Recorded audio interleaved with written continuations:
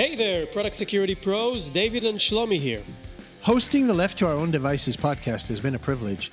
During the past 2 years, we had the opportunity to chat with top product security minds from the likes of CISA, the FDA, Boston Scientific, Jaguar Land Rover, and many others. 20,000 listeners and 50 plus guests later, we thought it was time to take things to the next level and launch the first virtual conference for product security. Left to Our Own Devices, the conference. Join us on April 3rd, 9 a.m. EST for fascinating and practical sessions from the world's top product security minds across industry, government, and academia. Entirely online and completely free. KPMG, Showstack & Associates, OpsRight, Valentium, and ASRG have already joined as partners or speakers. To sign up for free and save your spot, go to cybellum.com/conference. That's cybellum.com/conference. See you there and enjoy the show. Hi, this is David. And this is Shlomi, And you've tuned into Left to Our Own Devices, the Product Security Podcast.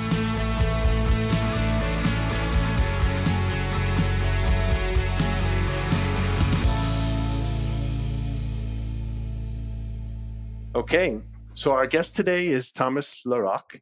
Thomas is the head geek at SolarWinds. He has over 20 years of IT experience, holding roles such as programmer, developer, analyst, and database administrator. He's here to talk about lessons learned from SUNBURST, as well as SolarWinds initiatives and the strategy going forward. Thomas, welcome to the show. Hello, thank you for having me. It's a big pleasure.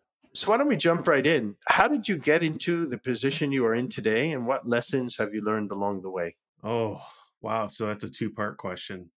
How I got here. So how I got here is like many stories of IT professionals. None of us set out to be what we are. And in my case, most of my pain comes from 7 years being a production database administrator for a financial services company. And I certainly didn't go to school to be a DBA. Nobody goes to school to be a DBA. Although I did meet somebody once who said, no, I did. I'm like, you're lying, kid. You just want a job. The only person who ever did. Yeah. Nobody. No, you end up becoming a DBA because you can reset a password, right? Like, I'm logged out. Can you fix my password? Like, or you can do a backup and the restore. And now you're the DBA. And now you get started. And anyway, I was a production DBA for many years. I left that job to take basically a sales engineer role with a small startup named Confio Software, where we made a product that was basically database performance monitoring. And that got acquired by SolarWinds in 2013. So I landed inside of corporate marketing as a head geek for 9 years now. And that's how I got here. Not exactly a straight line. As like I said, most people don't have a straight line in IT. Nice. Right. So how about part two of the question? What lessons have we learned along the way? So that's kind of saying, if you could, go back in time and have lunch with your younger self, what would you say to younger you? So The question is, what would you eat for lunch? it would definitely, that's actually a harder question. Depends on the time of year. It's a Depends on much my harder mood. question. Yeah, that's a much harder question. But I'm certain it would be delicious. Definitely. Shawarma. Actually, shawarma. If I could, shawarma. I think the most important lesson, and I've talked about this and written about it, is to develop a sense of empathy. And I do wish, as a younger self, I had a deeper sense of empathy, because the natural reaction I had a lot of times when, you get beat up a lot as a DBA, you just do, because everybody's blaming the database. It's a black box. Nobody knows what's going on, and they need help. And they're screaming for help, but they're also kind of screaming at you. There's a sense to take it kind of personally. Like, what are you yelling at me for? I didn't do anything. You're the one who wrote the stupid code that's doing it. Like, this isn't my fault. So I never led with empathy right from the start. That's something that had to develop over time and get a sense of like, whoa, what happened that got you to this point? Like, tell me more of what you were trying to do so I can understand and really try to help you. And that sense of empathy really developed later in life And I wish I had it as a little bit younger, because you have the tendency to be like, I'm just smarter than you. You're just stupid. You've screwed up again. And that's not the way. That's not a healthy relationship or a healthy environment. So that would be the ultimate lesson: lead with empathy. Right, Nice. right. I think it's probably relevant for a lot of people also in security to it's something that definitely a lot of people need to develop in order to give any kind of service. It's a human life skill. It's not just the IT, right? It is a Yeah, human life skill. Lead with empathy. You leave your house and you're like, I'm going to meet somebody who's just a jerk today, and it's okay, because they have a reason for why they're a jerk today, and that has nothing to do with me. And that is a human life skill. Yes. that's definitely true.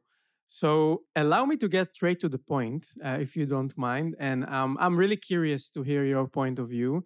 So talking about SUNBURST, how did the company respond to it from a security perspective? Based on your experience. Yeah, we're coming up on the anniversary, right? It's been 2 years.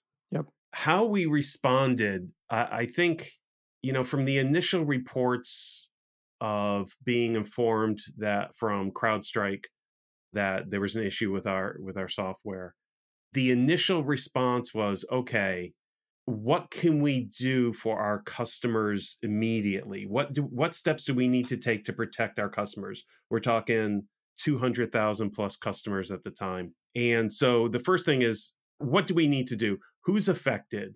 Meanwhile, there's one thing, like, okay, what versions of the software? We had 60 something products at the time. Is it all software? Is it just the software? Which product? It was a lot to unwind. But while that's happening, what do we need to inform, and what can we do for our customers? And then it became, so there's a lot of different things in motion. And then there's also, what do we need to inform, the SEC and the public, because you have laws around breaches and notifications. And then you got another set of team working on, okay, what can we do to help our customers that are affected? And that's where we engage with partners such as Loop One, where we work with them so they can go in and do the remediation effort necessary. Like, we're not going to just tell our customers, hey, go in and patch. Do you need help with that? Let us come and help you and make sure that everything is taken care of. So there was a lot of activity in a very short amount of time. And I could never praise the team at SolarWinds enough. Tim Brown, our CISO, he knew exactly what to do and the steps to do it, and mobilized everybody necessary. And we were also in the transition period from one CEO to the next. And Sudhakar Ramakrishna came on, and even came on early in order to, this is like day zero for him was a day zero, right? Right. It was amazing to me what we were able to get done in a short amount of time. It was also amazing that for all of the work we were doing, it was never going to be enough because there's always somebody, especially in InfoSec, why haven't you notified? Why haven't you done this? It's like, it's not like we're just sitting around hoping this all goes away. We are really trying to work very hard and doing things in the correct order. Some people understand that. I find that the people who are kind of pressuring us to do one thing or another haven't really gone through a breach. They just think they know what they would do. And it's Mike Tyson who said, everybody has a plan until you get punched in the mouth. Yeah, that's exactly what it feels like. Like, you think you know what you're going to do when you have like a data breach. Yeah, somebody left an Excel spreadsheet on the bus. We know what to do. Well, when the nation state's involved, I bet there's not a lot of people listening to this have any idea what they would do. They think they know what they would do, but also how they would react and how to react to the negativity surrounding all of it. Because there's going to be people are going to say things. Hey, I heard this, I heard that. And none of it's true. And you can't publicly say anything. It's the middle of an active investigation. So you kind of have to be reserved too.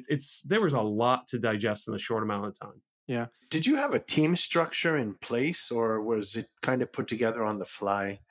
Oh, we definitely had a team, but I don't want to speak to how much was on the fly or not. I sit inside corporate marketing. I'm not part of the security team itself. My perception is we definitely had teams internally, but the first thing we did was engage with CrowdStrike, right? So when they found it, we're like, great. Are you available? What are you doing for the next few weeks? Like, because we could use your help immediately. So we also engaged with Chris Krebs and Alex Stamos immediately. And so we engaged with the best of the best immediately, externally, third party to help, because there's no way we could do it all on our own, right? Even if we had the best teams you absolutely need a third party to come in and have that extra set of eyes to make sure that we haven't missed anything. Right, right. I find it fascinating because we did a survey with medical device manufacturers a few months back. And one of the questions we asked is, how ready do you think you are to an incident?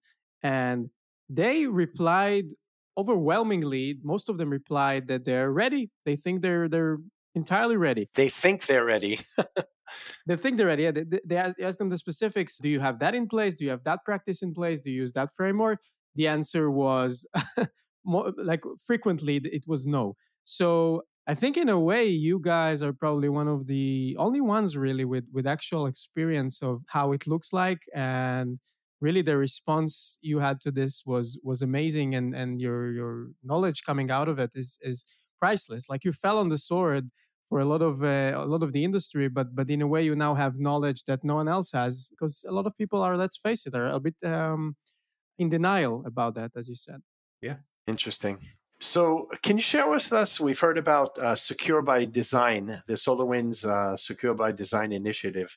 Can you share with us a little bit about what that initiative is, please? Sure. So one of the things Sudhakar did, I want to say it was within the first 3 or 4 weeks, we had several company-wide meetings regarding getting updates as to what was going on.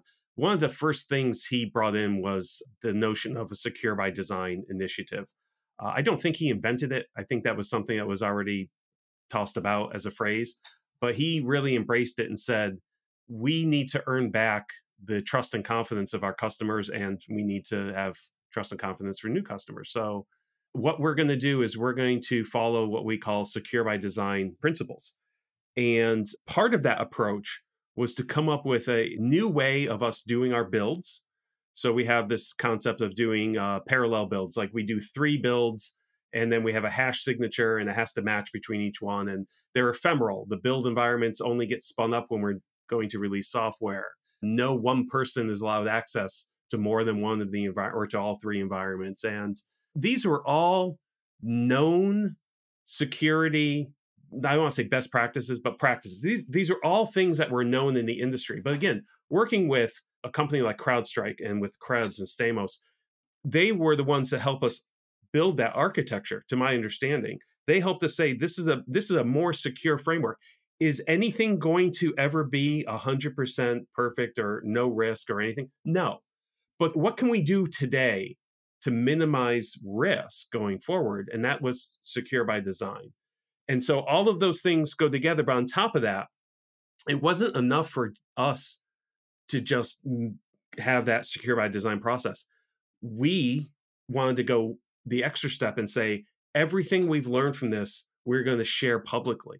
So part of our Secure by Design initiative is to publish what it is we're doing and how we're doing it, and make that open source, so that way other companies can leverage how we're building our software.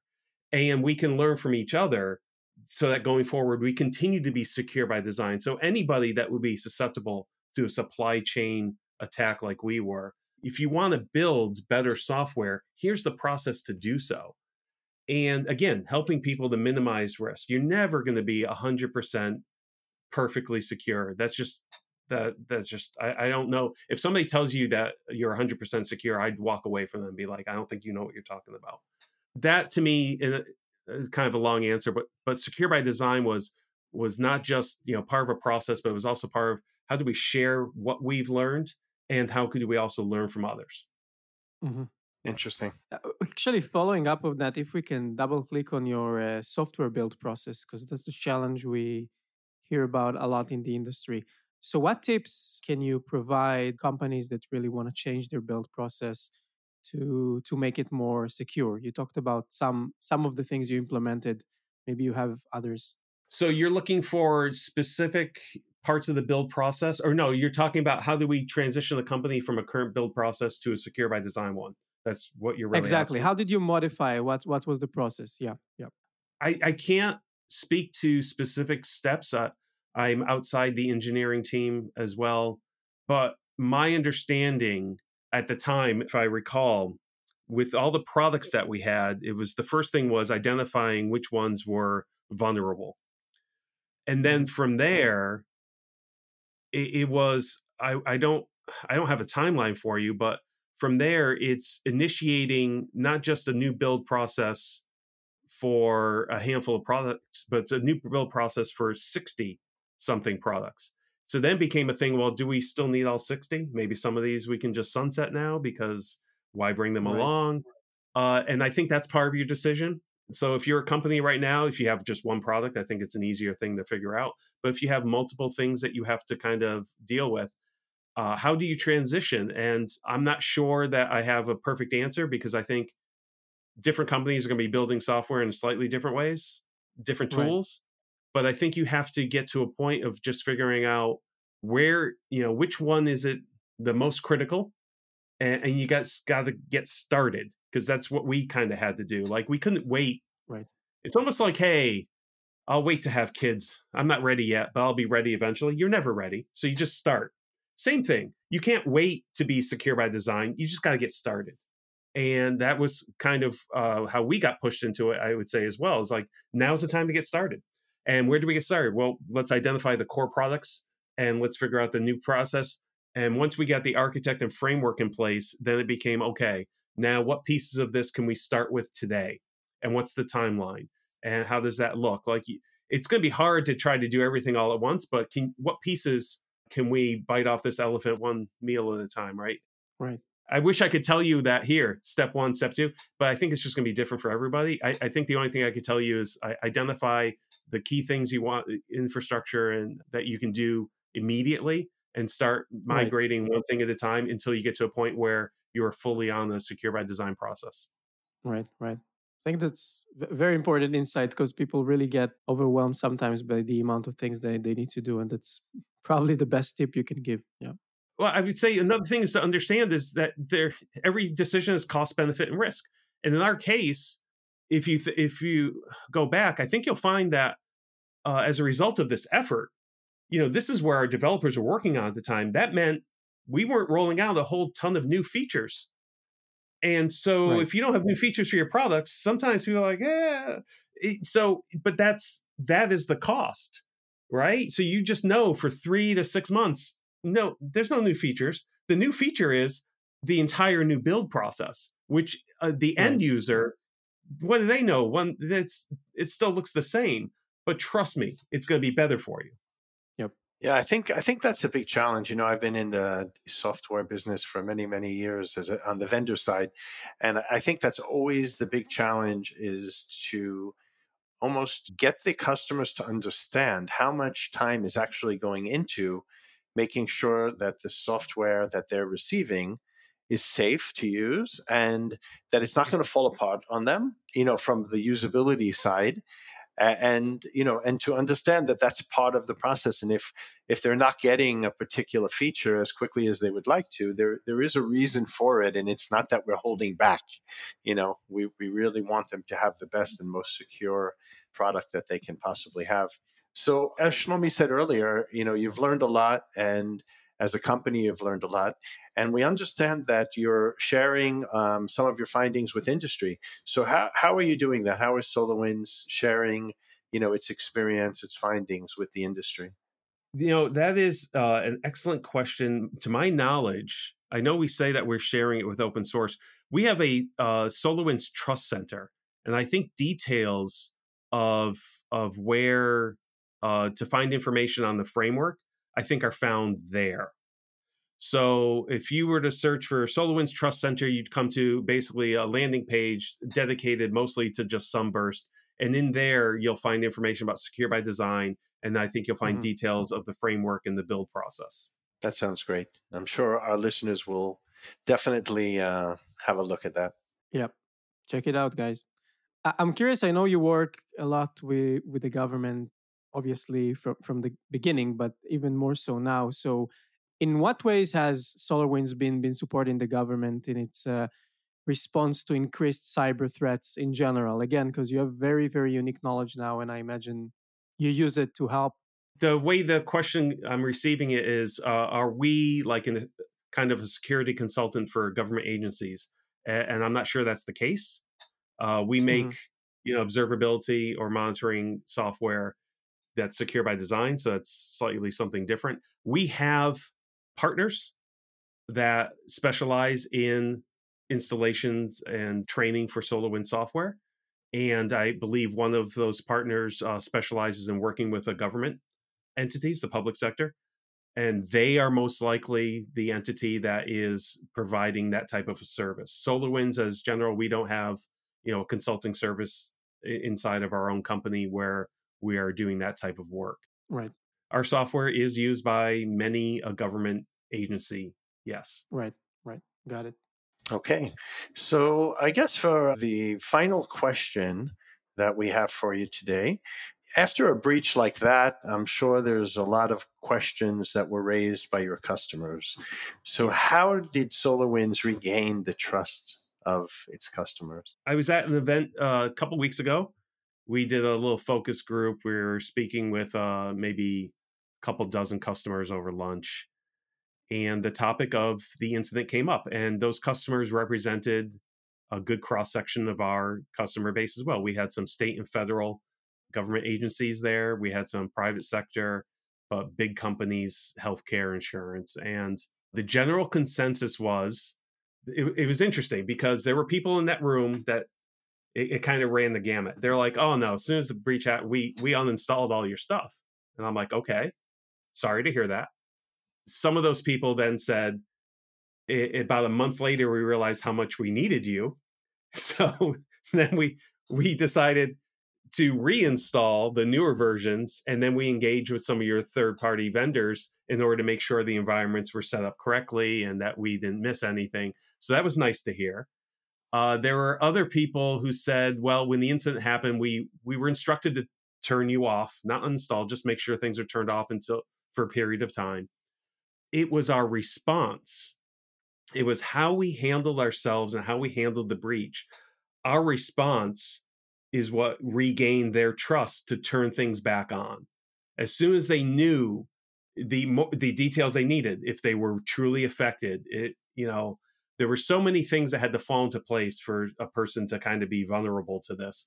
And if you weren't one of those, you could turn us back on. And then, by the way, now we can update your software and you'll be better and all that. But our response and our engagement with other vendors to come in for free, there was no charge for us to come in and help you get back up and running. It was all free. You just had to contact us and we can come and help you. So that response and the effort we made to do right for our customers really was the best thing that we could do in order to regain the trust and confidence. So, and I think for even people who weren't that familiar with SolarWinds, seeing how we handled it, I think gave them a sense of, that not just trust, but like we weren't just gunfighters in the Wild West, like, hey, whatever. We weren't just like freewheeling, like, no, we're fairly serious. We take this serious. We understand what has happened, and here's how we want to do things going forward. And when they saw all of that, I think that also has helped us in the market as well. Because they saw that the response was straightforward and that you were being open with the customers. And I haven't come in the 2 years since, I haven't come across somebody that has been like, nah, you guys, you totally screwed it up and you're a joke. Nobody has come to me and said that they're disappointed in how we have and what we have done for the past 2 years. Nobody. Have we had customers that have had to turn us off, but then have come back yet? Have we had customers that are happy with our response yet? So there's been a wide variety inside of there. But I haven't been at a show and had somebody like, they're not booing us like we're Elon on stage, right? Nobody's going by our booth and being like, oh, I can't stand you guys. Like, I was at Black Hat and Facebook had a booth and people were like, why is Facebook at a security event? That's the worst secure thing in the world. Nobody's treated us that way. So I feel that we've done okay. Nice. I think there's a huge lesson to be learned here in general, which is the fact that a specific company had an incident doesn't mean that company doesn't take security seriously. Like, we tend to think, that since an incident happened, then the company didn't prepare or is not taking it seriously. But it's not the case, right? It's sometimes just a Russian roulette, and one company can be extremely ready and had something happen to her, because you never have 100% security. So if you are the target of a nation state, if you think you can defend yourself against the resources that they have, you're fooling yourself. No one's going to be, if you are a target, you are going to be breached. So with that, Thomas, I think it's a good way to end this conversation. So first of all, thanks a lot for the time and for the insights. As I said, your experience at SolarWinds is something that's invaluable to teaching the entire security and product security community. So thanks for sharing some of the things you learned along the way.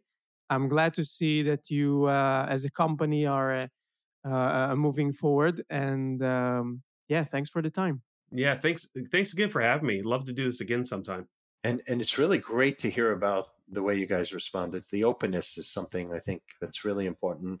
And I think it's important for our listeners to take that away as to how you have to respond to a breach of this nature, or any breach, because we've seen other companies in the market, in the world, that have not been as forthcoming. And I think that their reputations suffer greatly from that. Agreed. So thanks very much for being with us today.